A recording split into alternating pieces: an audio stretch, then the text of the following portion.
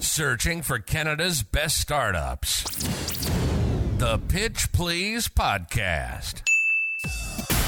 Hosted by Mike Thibodeau. Give us your best pitch. Pitch please. 3, 2, 1. Connecting with Canada's startups to learn about their business and the amazing people behind them. Follow along and hear some of the most interesting ideas and startups from across Canada. Welcome back, everybody, to the Pitch Please podcast. It's Mike Thibodeau, your host here today, and we're going to be speaking with Amir from Lexop. Welcome to the show, Amir. Why don't we start with a quick introduction about your role at Lexop, and let's learn a little bit about you.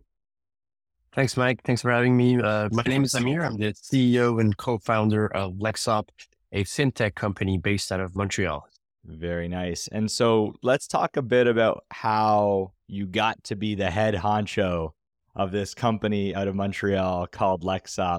Maybe tell us a little bit about your background, where you started.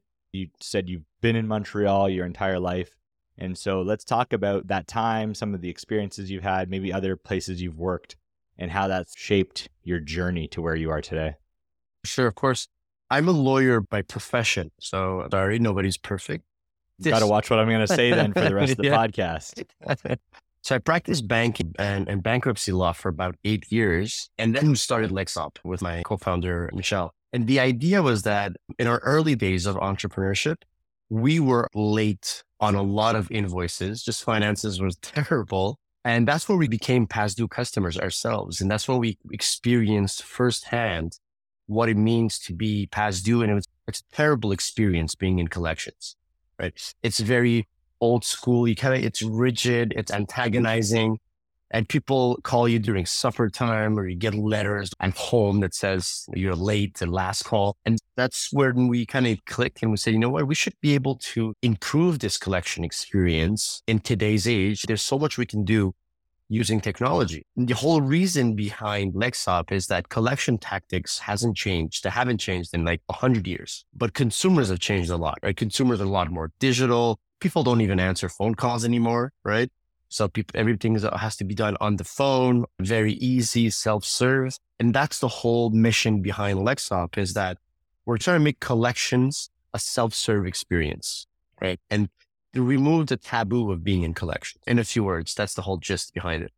So I want to go back because we just jumped so far ahead. Talk to me about your journey of becoming a lawyer. Was that your initial life purpose? Like, you wanted to go into law, you clearly studied law. It sounds like you were practicing law for a bit. Maybe even just what inspired you to go into law, and what type of law were you doing? Yeah, so I never dreamed of becoming a lawyer. It was just something I did because my Persian father insisted on it. But no, initially I wanted to be an actor after college. I did a little bit of theater, played in a few very small roles, and I wanted to go into LA before university and do auditions for a year. And then my dad kind of did the reverse mindset, and he said, you know what, go ahead and just do your bachelor's, become a lawyer. And after that, I'll pay 1 year of fees, whatever you have in LA for your auditions. And then I'm like, okay, it's a good deal. But then life takes you somewhere else. And I became a lawyer and I practiced to forget about certain passions when you go deep into a certain subject. And then that's it. I did law for about 8 years. Also in Montreal, I studied my civil law, my common law, and practiced for about 8 years at law firms and then a National Bank of Canada. So I did almost always banking and a little bit of bankruptcy. That was the subject. Okay, interesting. So I see how maybe some of that even tied into your knowledge around the financial aspects. Absolutely. It's helping me a lot with Lexop, yes. And I have to go back. So you wanted to be an actor. And so that was an initial early dream. What drew you to acting? What type of acting did you want to do? What did you envision for yourself? Nothing specific. I mean, I've always liked movies since I was a kid. I'm a bit of a class clown. I always had good grades, but always was an entertainer and with family events. And I was a class clown at school too. And I guess it was just a passion. I was always very fascinated by the movie scene. And I wanted to do movies, right? Movies or TV shows. Back then, TV shows were less popular than movies. So movies was the things. Yeah, now everything's a mini series. You have to watch at least 3 to 6 episodes of something. That's you can't right. just watch a single movie for an hour and a half. So is there a type of movie that you envisioned being it? No, nothing specific, but I like comedies a lot. So it's wedding crashers and stuff like that. That's the kind of humor that I like. Yeah. That's hilarious. So you want to be like someone that could uplift people's spirits by bringing some comedy to movies. Yep. It's funny. Maybe you'll still be able to do that. There's some elements of being a founder that isn't acting, but there is this element of performance and charisma that you need. Mm-hmm. So maybe you're going to get to live it out and bring that dream to something you're doing now still. It's pretty cool. So then you went, yeah, not too late. You can still be an actor. I'm sure you can still do it like on the side if you find some time. I don't think anyone's going to stop you. But then you said you went to law school, you started going down that path, and then things changed. Now, you were practicing law for 8 years. I'm sure that was extremely riveting. I'm being sarcastic. I'm joking. Lawyers have a very strong purpose in the things we do. I just couldn't do it. But you were working in the law space. What was like the moment? I guess as you were a lawyer, did you ever think you'd be an entrepreneur or start a company? I always wanted to be an entrepreneur. I always had that in me, like this curiosity, but not in the early days of being a lawyer and practicing. That was the main focus, right? You had to work so hard and pay your dues. So that kind of desire was pushed down. It was on the back burner. And then as I became more and more of a senior lawyer and I was starting like to be more comfortable at what I do, I started exploring a little bit of my other passions, and this entrepreneurship was something that I wanted to dig deeper into. Interesting. What inspired you in life or made you want to become an entrepreneur? Was there some moment, some person, something you reflect on that made you want to be that? There's something in your personality that you knew that would always be true one day, you just didn't know when or for what? Tell me about that experience of how you realized you wanted to be an entrepreneur. I guess I always wanted to create something and have a team. It's not a question of ego thing. I always wanted to create something and solve a problem using tech. I've always been fascinated by tech. My dad is an engineer himself, a network engineer. So tech was always a subject. He has his own consultancy company, so like a mini entrepreneur. So I got inspired by that. But ultimately also, I wanted to have an impact, do something that actually affects a lot of people in a good way. And in a way also, like I always read so much, all the stories of Silicon Valley, of these big solutions that came in, helped people. And then there was exits. There was also, and these founders became multimillionaires. And I'm like, you know what? I want to be a multimillionaire too. This is the only way I can, because I was 4 years old when we immigrated to Montreal. So I grew up poor. So the idea of having a big exit was always something that I was very curious about. That's cool. And I think it's special because I think when you reflect on the types, there's like a lot of variations of entrepreneurship, right? There's people that build. I talked about it on one of my previous podcasts with Matthew Lombardi from 111. We were talking about funding and VCs and when VCs do and don't get involved versus when you take money from a bank. I think he used the term like cottage startups or cottage businesses, which is like these exits that are like $10 million, which is a massive amount of money, but they're not the type of exits that are like VC worthy. They're very good. They will get you your house, your cottage, your car, a very relaxing lifestyle, more money than probably most people need, but they're different. And the pursuit of those is also different. And the founders that go for those versus what it will take and the dreams and the vision of what you need to do to become like that Silicon Valley, the next massive global changing type company is different. So it's cool that you like part of your journey to this actually was grounded in the inspiration of that and the desire, even from like immigrating here, you said 4 years old, and then the dreams. And it's really cool to see where people's dreams take them. There's another set of founders, co-founders, brother and sister. The brother had this book of dreams when he was younger, and they used to discuss them that one day. So it's cool, and I think it's inspiring to see some people trip on the problem, some people dream of that opportunity, and it's cool that you got here. We're going to do, in a second, I'd like to get your pitch on Lexop. But before we do that, I wanted to understand a little bit about what inspired that.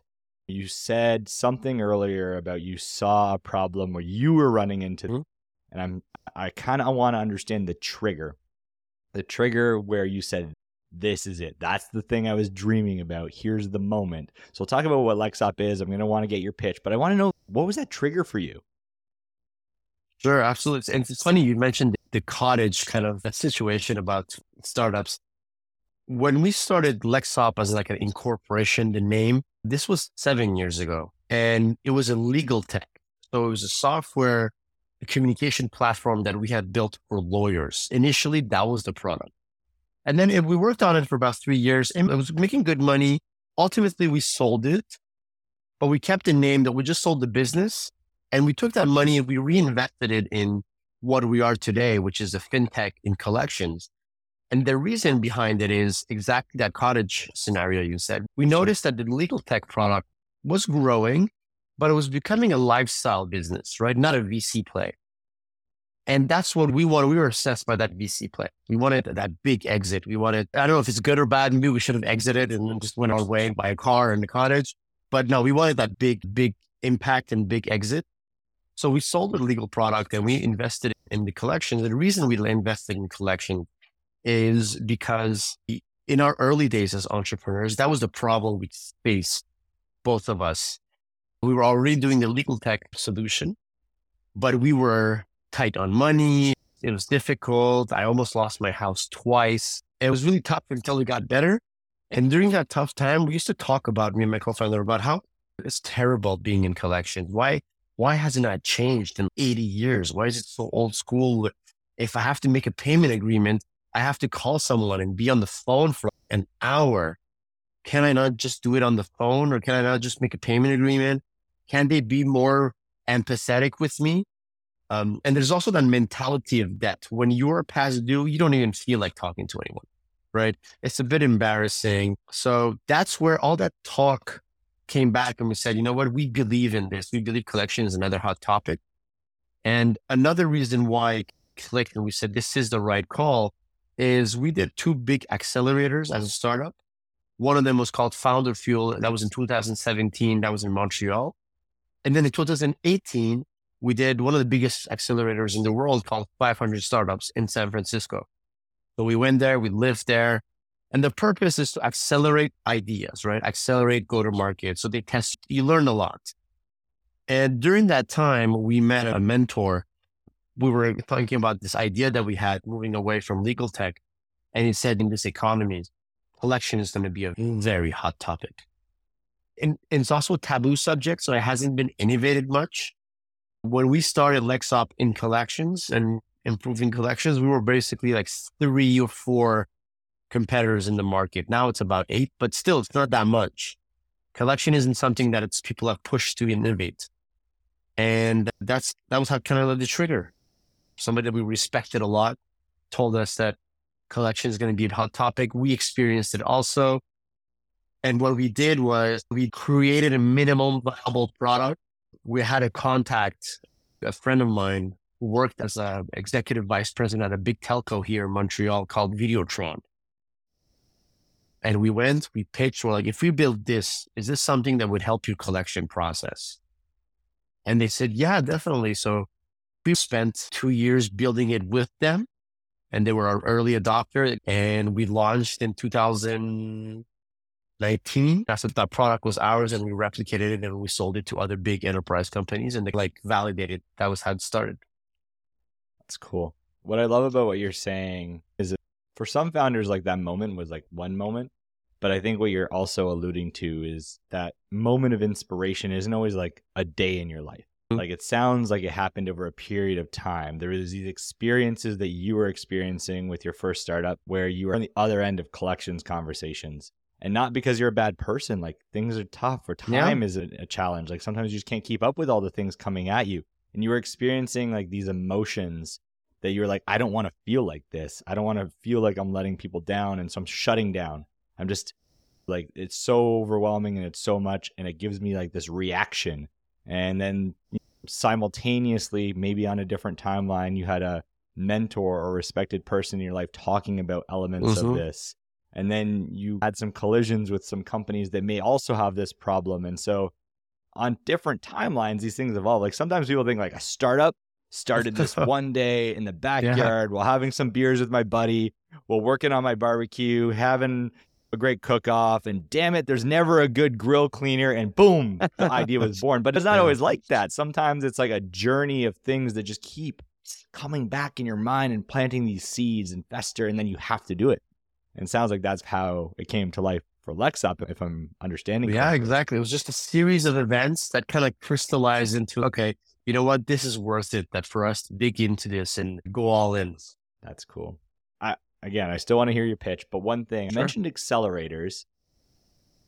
For any other about to be founders or current founders, can you tell me a little bit? It sounds like that was very impactful for you. Would you highly recommend joining an accelerator? Is an accelerator for everyone? Are there guardrails where you're like, listen, if this is what you're trying to do, accelerator, but it's not for everyone. There's pros and cons. Talk to me a little bit about that. We don't have to talk about these specific accelerators if you can. Yeah, I'd love to like share some of that with founders because maybe they're just like working on what they're working on. And the only thing they think about is, can I get funding? And they're blinders onto all these other elements that aren't always funding.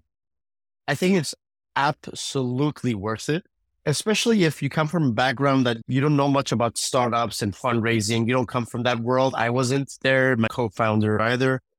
So we didn't even know what the word startup was. We didn't even know what scale up was. So we didn't know what benchmarks were. So that was really two great experiences of our lives. The first one that we did, Founder Fuel, was in Montreal, was fantastic because it taught us the fundamentals and what it is, what to expect from the market. Often you think about these success stories, these overnight success stories, but you learn in these accelerators, like, a software business, typically it takes 6 to 10 years before there's an exit. If you look at all these stories of Twitter, Airbnb pivoted 4 times before they became what they are today, right? Jack Dorsey from Twitter once wrote, I'm an overnight success story that took 10 years, right? So these stories take time. And that's very good to learn to know these because it sets expectations, right? It makes you more resilient. And if you have multiple little, failures or because you will have multiple failures and if obstacles and things are not going your way. But at least if you know that this is not a 1-year story, this is supposed to take 7 to 10 years, you become more resilient. So that was the first thing we learned when we did a Founder Fuel. I think the main thing. And also you learn how to pitch, right? Pitching is very important. One of the things when we were there, we learned is one of the partners at Founder Fuel said, if I ask you, what do you do? Please resist the urge of answering. And we were all like, what do you mean? He said, bring the person where you want to go. And what that means is that if you ask me, hey, what's LexUp? Typical answer would be, well, LexUp is a financial technology company. So I won't tell you what the secret is, but it's about bringing the journey. It's about the journey, right? If somebody asks, what do you do? He doesn't really care about exactly what you do. It's like, what really matters? How does that impact me? That's the real question, right? And you have to with them if you want that pitch to resonate, right? So you'll see it in a few seconds. And then when we did 500 startups, that was in San Francisco. That was fantastic because that was kind of the big leagues. That's where we made a lot of connections and network. Again, I come, immigrant family, 4 years old, grew up poor, didn't have a lot of contacts in the startup world or Silicon Valley or San Francisco. But that allowed us to build that network, meet a lot of important people who are still helping us today and being mentors of ours. This is many years later. But I absolutely recommend it. But the only thing is that when you do accelerators, you kind of have to still operate your company and do the accelerator. So it's tough, very tough. And oftentimes during these programs, they ask you to test things, test different marketing channels, test different scenarios and sales processes. What that does is that you burn through cash, right? So you have, before doing an accelerator, I always recommend to, other CEOs that I talk to, make sure you have enough runway to cover that period of time where you have to spend a little bit more. You have to burn a little bit more money. I think that's really good coaching and guidance. And I think the other piece that you mentioned there, like you're running and operating your business and you're in an accelerator. You're not a business for the accelerator. And so you do have to remember to wear those two hats. You have to live the everyday of your company and drive the everyday of your company. Right. And you need to take the advice and things you're doing with the accelerator. You shouldn't just do what the accelerator tells you and that's where you stop. You do need to be doing both. And I really like the guidance around cash. And holy shit, do I feel vulnerable now because I'm worried that now I'm going to have to learn a new form of pitching. But you know what? This whole show is about it. And so, Amir, let's do this. Your pitch, please. So let me ask you this. Have you ever been in collections, Mike? Have you ever missed an invoice in your life? I've definitely had an experience, multiple, where, I'm a huge fan now of auto bill, but where you can't auto bill in parts of your life. I'm like, oh, that stack of mail, the electricity bill, the hydro bill. And it's not because I don't want to pay it. It's just, it's in a pile there. I thought I paid this month, but it was actually last month. There's so many things in life. And so I definitely can relate. And I can also relate to the feeling when I get that text message or I see Rogers called me. I'm like, oh, I forgot this thing. So yeah, I've been there. I think a lot of people have been there, and I've probably been there way more than I'm willing to admit when I was back in university. And that's what we're trying to do at Lexop. We're trying to make sure that you never feel that way again, even if you're late next time. We're trying to remove the embarrassment of collections by using technology. We're trying to make it more humane by using technology, right? We created a software that we sell to big companies so that they can improve their collection approach with their consumers, right? It's about making it empathetic, flexible, self-serve, and you can make a payment agreement in less than 3 minutes on your phone without having to talk to anyone. So that's what Lexop is. We're providing better payment and collection solutions to the world. Sounds super helpful, and I can see where and how I would feel better about the way that I get approached sometimes. So maybe we start with who's using it. So you said large companies. Yep. And maybe define that, who's the smallest person that could take advantage of Lexop to the largest organization in your vision, and then also who's kind of using it today. It'd be good to learn a little bit about that. Sure.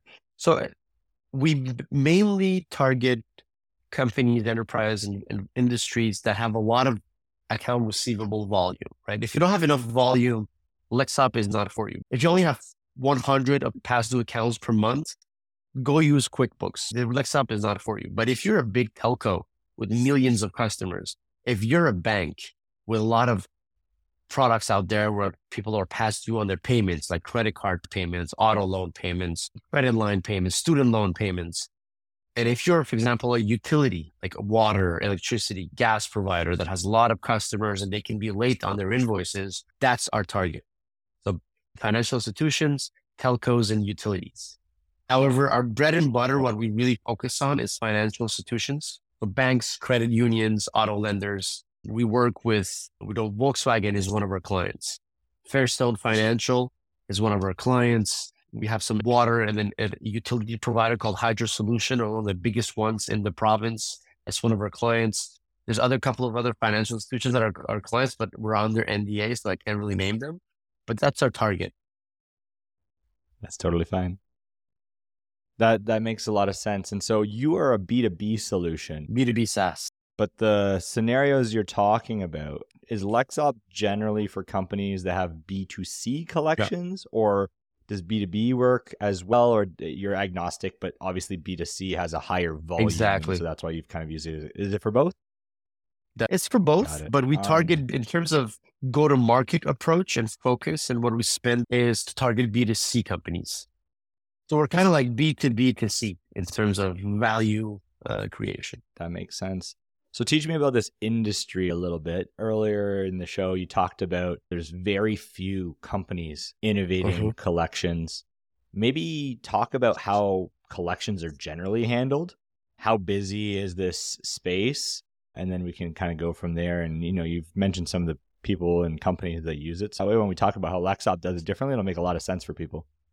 Definitely. So let's say you're a financial institution and you have 100,000 people who are past due in a given month. Usually what happens is that those accounts will go through different delinquency buckets. So you have up to 30 days past due, up to 60 days past due, 90 days past due. And then usually after 90, that's where they write it off to collection agency. So if you look at your credit score on TransUnion or Equifax, or if you're late on a few invoices, there's a code there. You'll see R1 is I was late on one payment and up to 30 days. It says 30. Or R2, 2 payments in 60 days. So it always works like that, even with credit scoring agencies, 30, 60, 90, and then you kind of write it off. Most companies, in fact, all of our clients, They used to send regular mail or email that didn't really convert. They used to send mail at home that doesn't convert at all. People are not responsive to letter mail. People used to make robocall that doesn't convert either. And that's where we came in. We believe at Lexop to use only digital channels, SMS or email, or even WhatsApp for South America to catch the person's attention. Because rule number one of collections is to catch the person's attention. And if you don't do it at the right time, with the right tone, with the right message, you will not convert Mike into a paying customer, right? So that's what we do at Lexop. We have hyper-targeted, personalized message. We have a lot of data on demographics. I know what's the right message to send to Mike based on his demographics, based on how many days he's late to convert, right? It's not a perfect science, but we're perfecting it every day. So if somebody is 5 days past due, they should never receive the same message as somebody that's 55 days past due, right? Very different approach, very different tone. And for the past 7 years, that's the problems with collection, is that they would put everybody in the same bucket. Everybody was treated the same, which is horrible. We believe that that's not supposed to be the case, right? You can tailor your message, be a bit more firm on your messaging when somebody's like 70 days past due, but you should still a customer, right? They should be treated well. And nowadays, human interaction has become an obstacle to certain things like payments. People don't want to deal with people when it comes to payments. They want to do it on their phone. That's it. That's the whole premise behind it. And that's how usually collections work. Got it. So I'm going to want to learn a little bit more how it works. Initially, when we started and you told me collections, I was like, this guy looks like he works out. I think I know how they're getting the money back. You show up at my door, you start knocking, I'm going to give you money, whatever you say. But it sounds like it's a different way and there's a lot more empathy to it. So you were saying that there's like this element of like digital, highly customizable, targeted with empathy. Maybe talk me through a little bit about what that looks like. So if I'm a company, I load up these people, I have parameters, and then I start to customize the messages that go out. Tell me a little bit about how that works. Tell me a little bit about what those messages sound like. And then it sounds like, I think you mentioned at the end, you find a way to make path to payment really simple and streamlined. Tell me about how that works a little bit. You should work on Lexop, Mike. Don't give away all your secrets, but you pitch it pretty well. I get so invested in the startups that come on this show. It's dangerous. It's dangerous. So essentially how it works is that, so we're a SaaS platform, so cloud-based. Let's say we sell to a bank and they license our software. They use it internally, so they operate it. It's not like we operate the software for our clients. We're purely a technology company, right? So we sell the technology, they implement it, and then let's say in a given month or every week, they send out their collection campaigns there. Your CRM indicates, oh, here are the 50,000 people who are late. They load up that information into Lexop, and then they should have some settings to say, all right, so for the people who are 30 days past due, we're going to send this message. And so you target your messaging, you create workflows, and it's all automated in Lexop, and then you launch your campaigns and it's all set. Then you get your message, whether it's SMS or email, it says, it's completely white labeled. You don't see Lexop anywhere. It's important. Otherwise you'll think it's phishing. You don't have any relationship with Lexop. You have a relationship with your bank.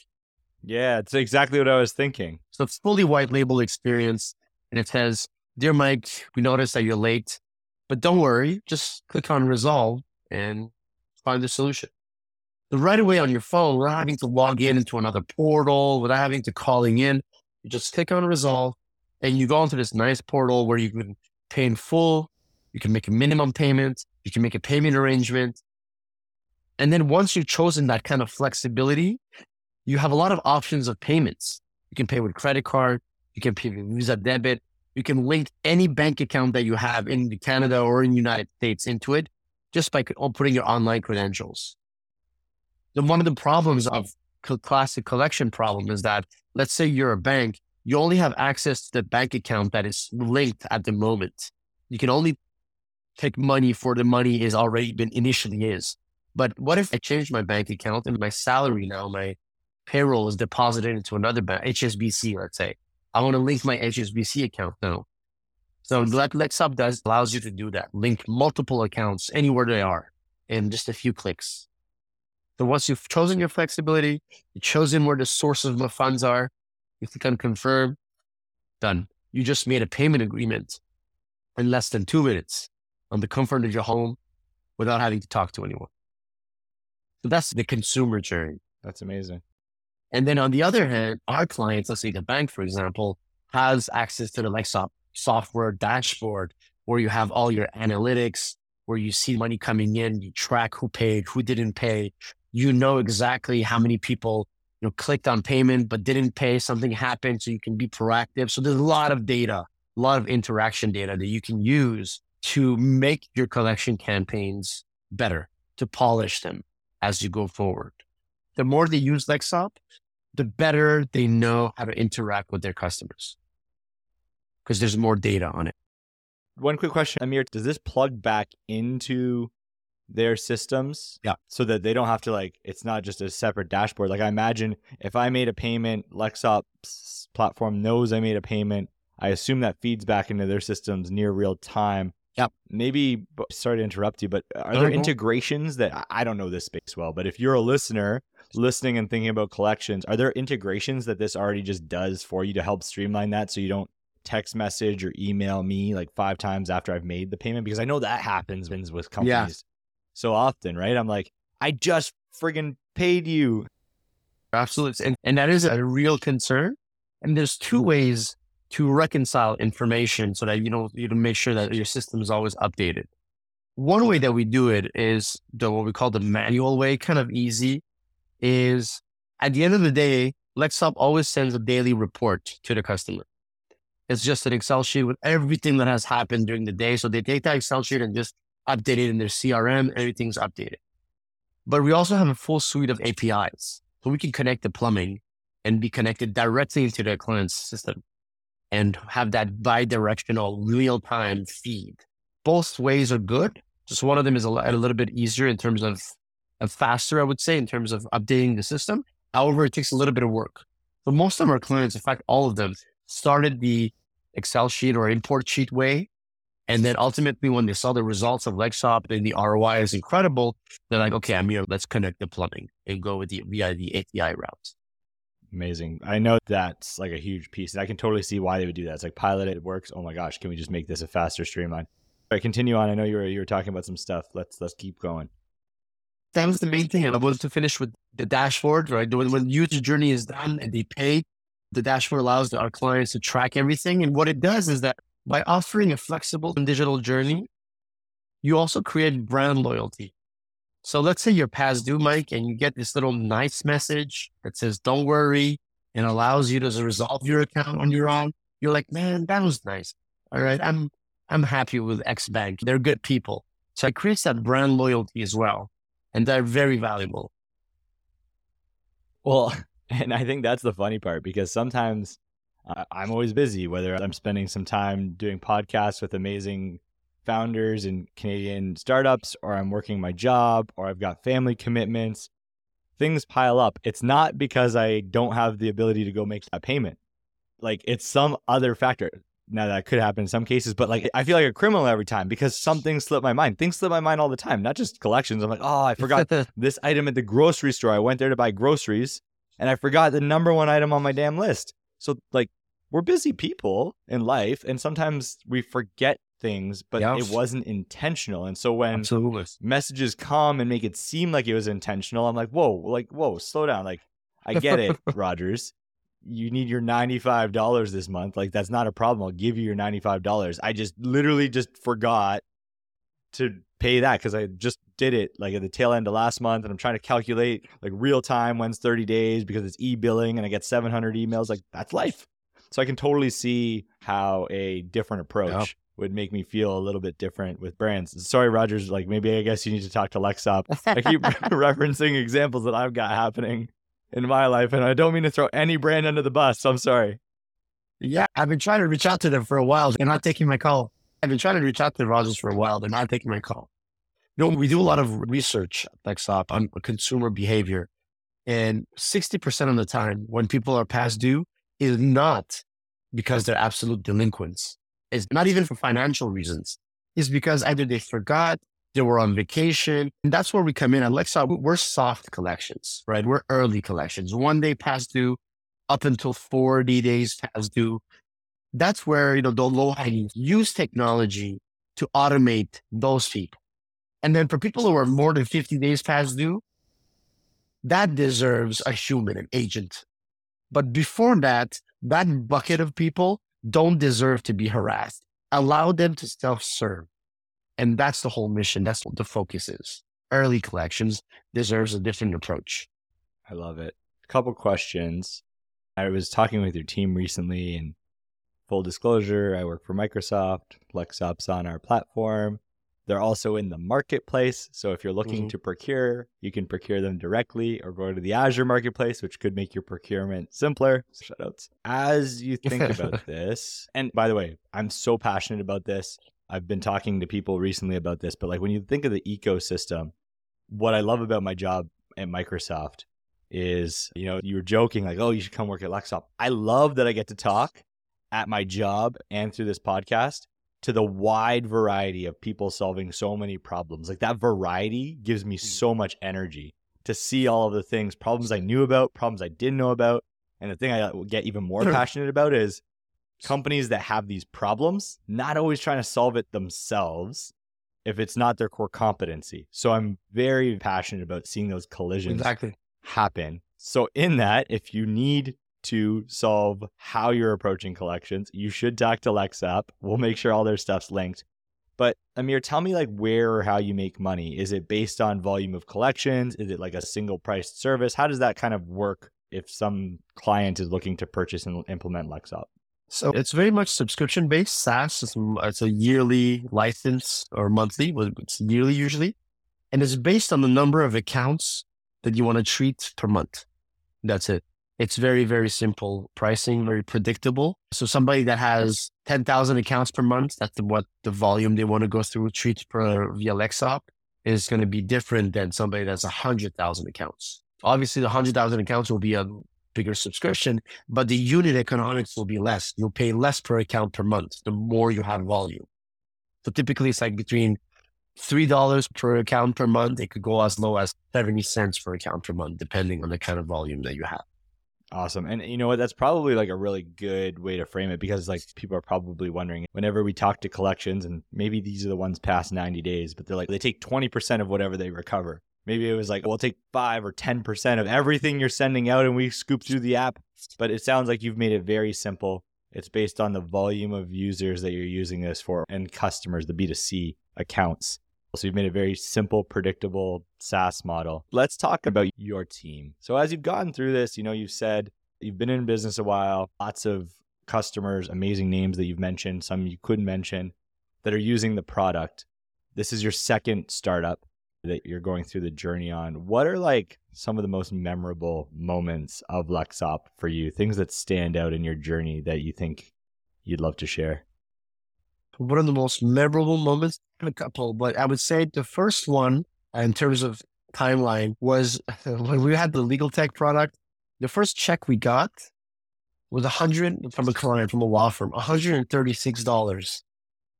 And we were ecstatic. We were the happiest. We spent double that celebrating that $136, right, on beer.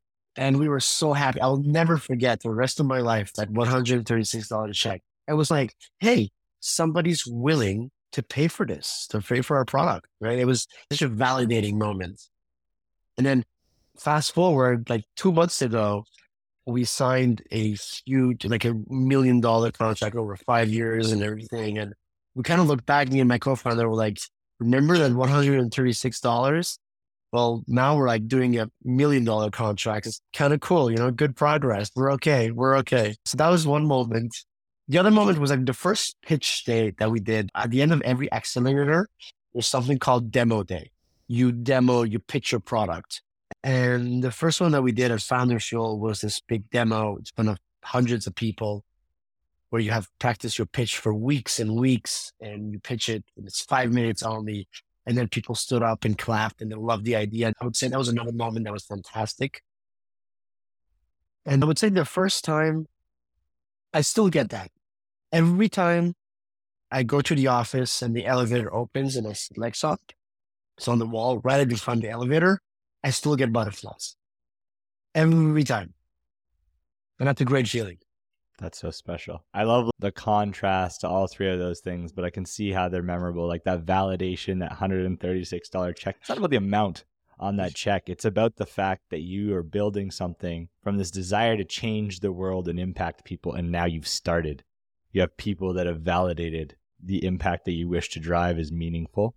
And I think the contrast to that first $1 million contract or one of the $1 million contracts, and I'm sure there will be many, many, many more, that just shows like the journey you've been on. And I think that you can contrast 1 million to 136 shows the progress, and then it validates the time and energy you and the team behind you have been putting in. And it doesn't surprise me that you love that pitch. Like you said, you wanted to be an actor. So I think you're starting to, those pitch days and those demo days, you're getting that actor life out of you. Yeah, it's true. There's a little bit of performance to it. Right. And then I'm picturing that elevator opening, like the way you described it is just like so vivid. Like you come and the elevator doors open and you have this moment of pride of this thing you've been building.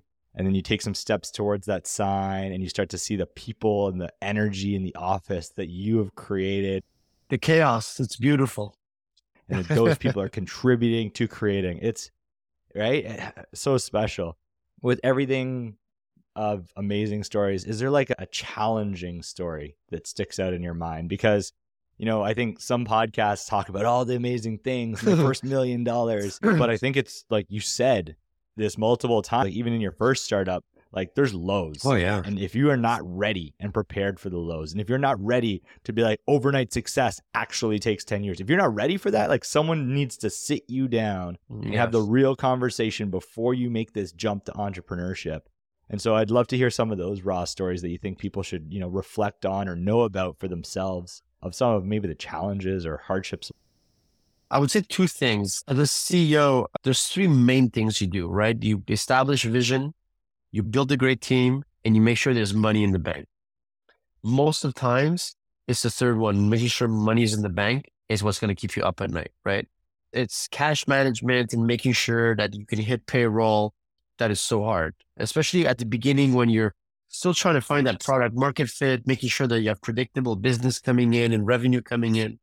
So many times me and my co-founder, we've cut out our salaries for like a year. We were on unemployment technically so that we could at least pay our employees. There's a lot of moments like that. I almost lost my house twice just because I couldn't pay the municipal taxes. So there's a lot of moments like that. And I'm certainly not the only startup to say that, because I have a lot of other CEO friends who have startups and they all go through the same hustle. So that's one of them, the cash management. You will go through difficult times until you find your niche and you have replicable business coming in. The other one is the team is very important, right? The hustle. I have, the expression, hire slowly, fire fast. So I'm very proud that we have a truly exceptional team, top tier talent, truly devoted. And I remember one of them, when we were going through hard times, I went to see every one of the employees and I told them, listen, this year, unfortunately, I won't be able to give the bonuses. We're just going through a little bit of a hard time, but I promise as soon as we raise our next round, everything will be paid cumulatively. And one of the employees, actually, a lot of them say the same angle, but one of them says, hey, Amir, don't worry about my bonus. How about you make sure you pay yourself first? And I felt like crying on that spot. I'm like, Jesus, we have this kind of quality people around us. This guy doesn't want his bonus. He wants to make sure that I'm paid. So these moments are actually hard, but super memorable too, super touching. And I got home, I cried. This is one of the worst and best feelings ever. We go through a lot of those. So hiring the right people is hard, but when you do, can be extremely valuable and uplifting. And the right people can help you navigate very hard times. Man, listening to your journey, your advice, do you even realize how proud you would make 4-year-old you coming to Canada many, maybe it was 10 years ago. You don't look that old, but man, I hope so. The journey you've been on, the impact you've had, I'm sure you make your family and yourself deep down inside so proud. If not, make sure you feel that pride because you deserve it, my friend. Thank you. Appreciate it. We'll make sure we reference before we close out where people can find out more about Lexop. But before we do that, is there any kind of closing advice? I know you've given so much grateful advice to other people listening or founders. Any closing thoughts that you'd want to tell other entrepreneurs, or maybe tell your 4-year-old self dreaming of this moment? If I was to talk to myself before I started this entrepreneurship journey, I would tell myself, Amir, don't worry about clients and product and security and all of that. The hardest part, I think, of being an entrepreneur is beyond the cash stuff is people management, right? Because you're responsible of people. When you're a small team of 3 people, you wear different hats. And we used to do that. You're a salesperson, your security, your customer support, you're everything. But as the team grows, people management is such a critical aspect, right? And it's hard, right? Because you have to make sure that they're motivated, everybody's compensated, rewarded, and excited. But that's every day you have to do that. So the higher you are in the company, the more you have to care about people management. And I think this is something that I would tell myself earlier, that to focus on that, the people ops and people team, and take care of our team. But I wish I did it earlier. I knew what I know now a bit earlier in terms of, because when you manage people well, when you care about them, it really changes everything in the company. Retention is better, the turnover is less. So when you're a SaaS company or a tech company, it's your biggest asset. It's your people. You don't have hardware. You don't have anything. It's just people. People who are creating things with you. So people management is the most important thing going forward. That's great advice. And I'm sure like in the race for features and clients, all these things, and I've talked about this before, but sometimes it's not that you don't care about people. It's that maybe you get so busy in the same way maybe you forget to pay a bill. You get so busy and tied up and driving forward that you forget this moment that it's people that are bringing it to life. It's people that are buying it. It's people that it's impacting. It's people that it uses. And so amazing advice. 100%. So I think I read an article not long ago. It says people, product, profit. That's how you should think about your business. Always. Think of your people. They'll take care of it. Think of your customers. That's the people part. Build the product, take care of them, and then the product, and then the profit will come. Super special. If people want to find out more, where or how should they get a hold of you or Lexop? We should probably spell Lexop because I'm sure people are spelling it like 5 different ways in their head. But like, where should people go, Amir? And we'll link all this too, but where should people go? Yeah, so you have it here, lexop.com. That's where all the information is. Then you can reach out to us. We have our support system, a chat on the module. I mean, we're very responsive. So lexop.com, lexop.com. Find them in the Azure Marketplace as well, either or. Amir, thank you.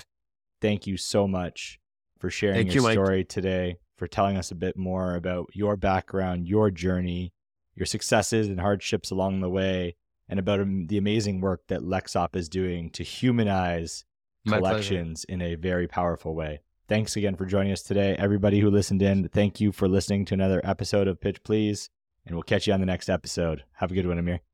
Take care, man. Bye. You've been listening to the Pitch Please podcast. Pitch Please. Pitch Please. Hosted by Mike Thibodeau. Tune in for regular episodes and show notes at pitchplease.ca.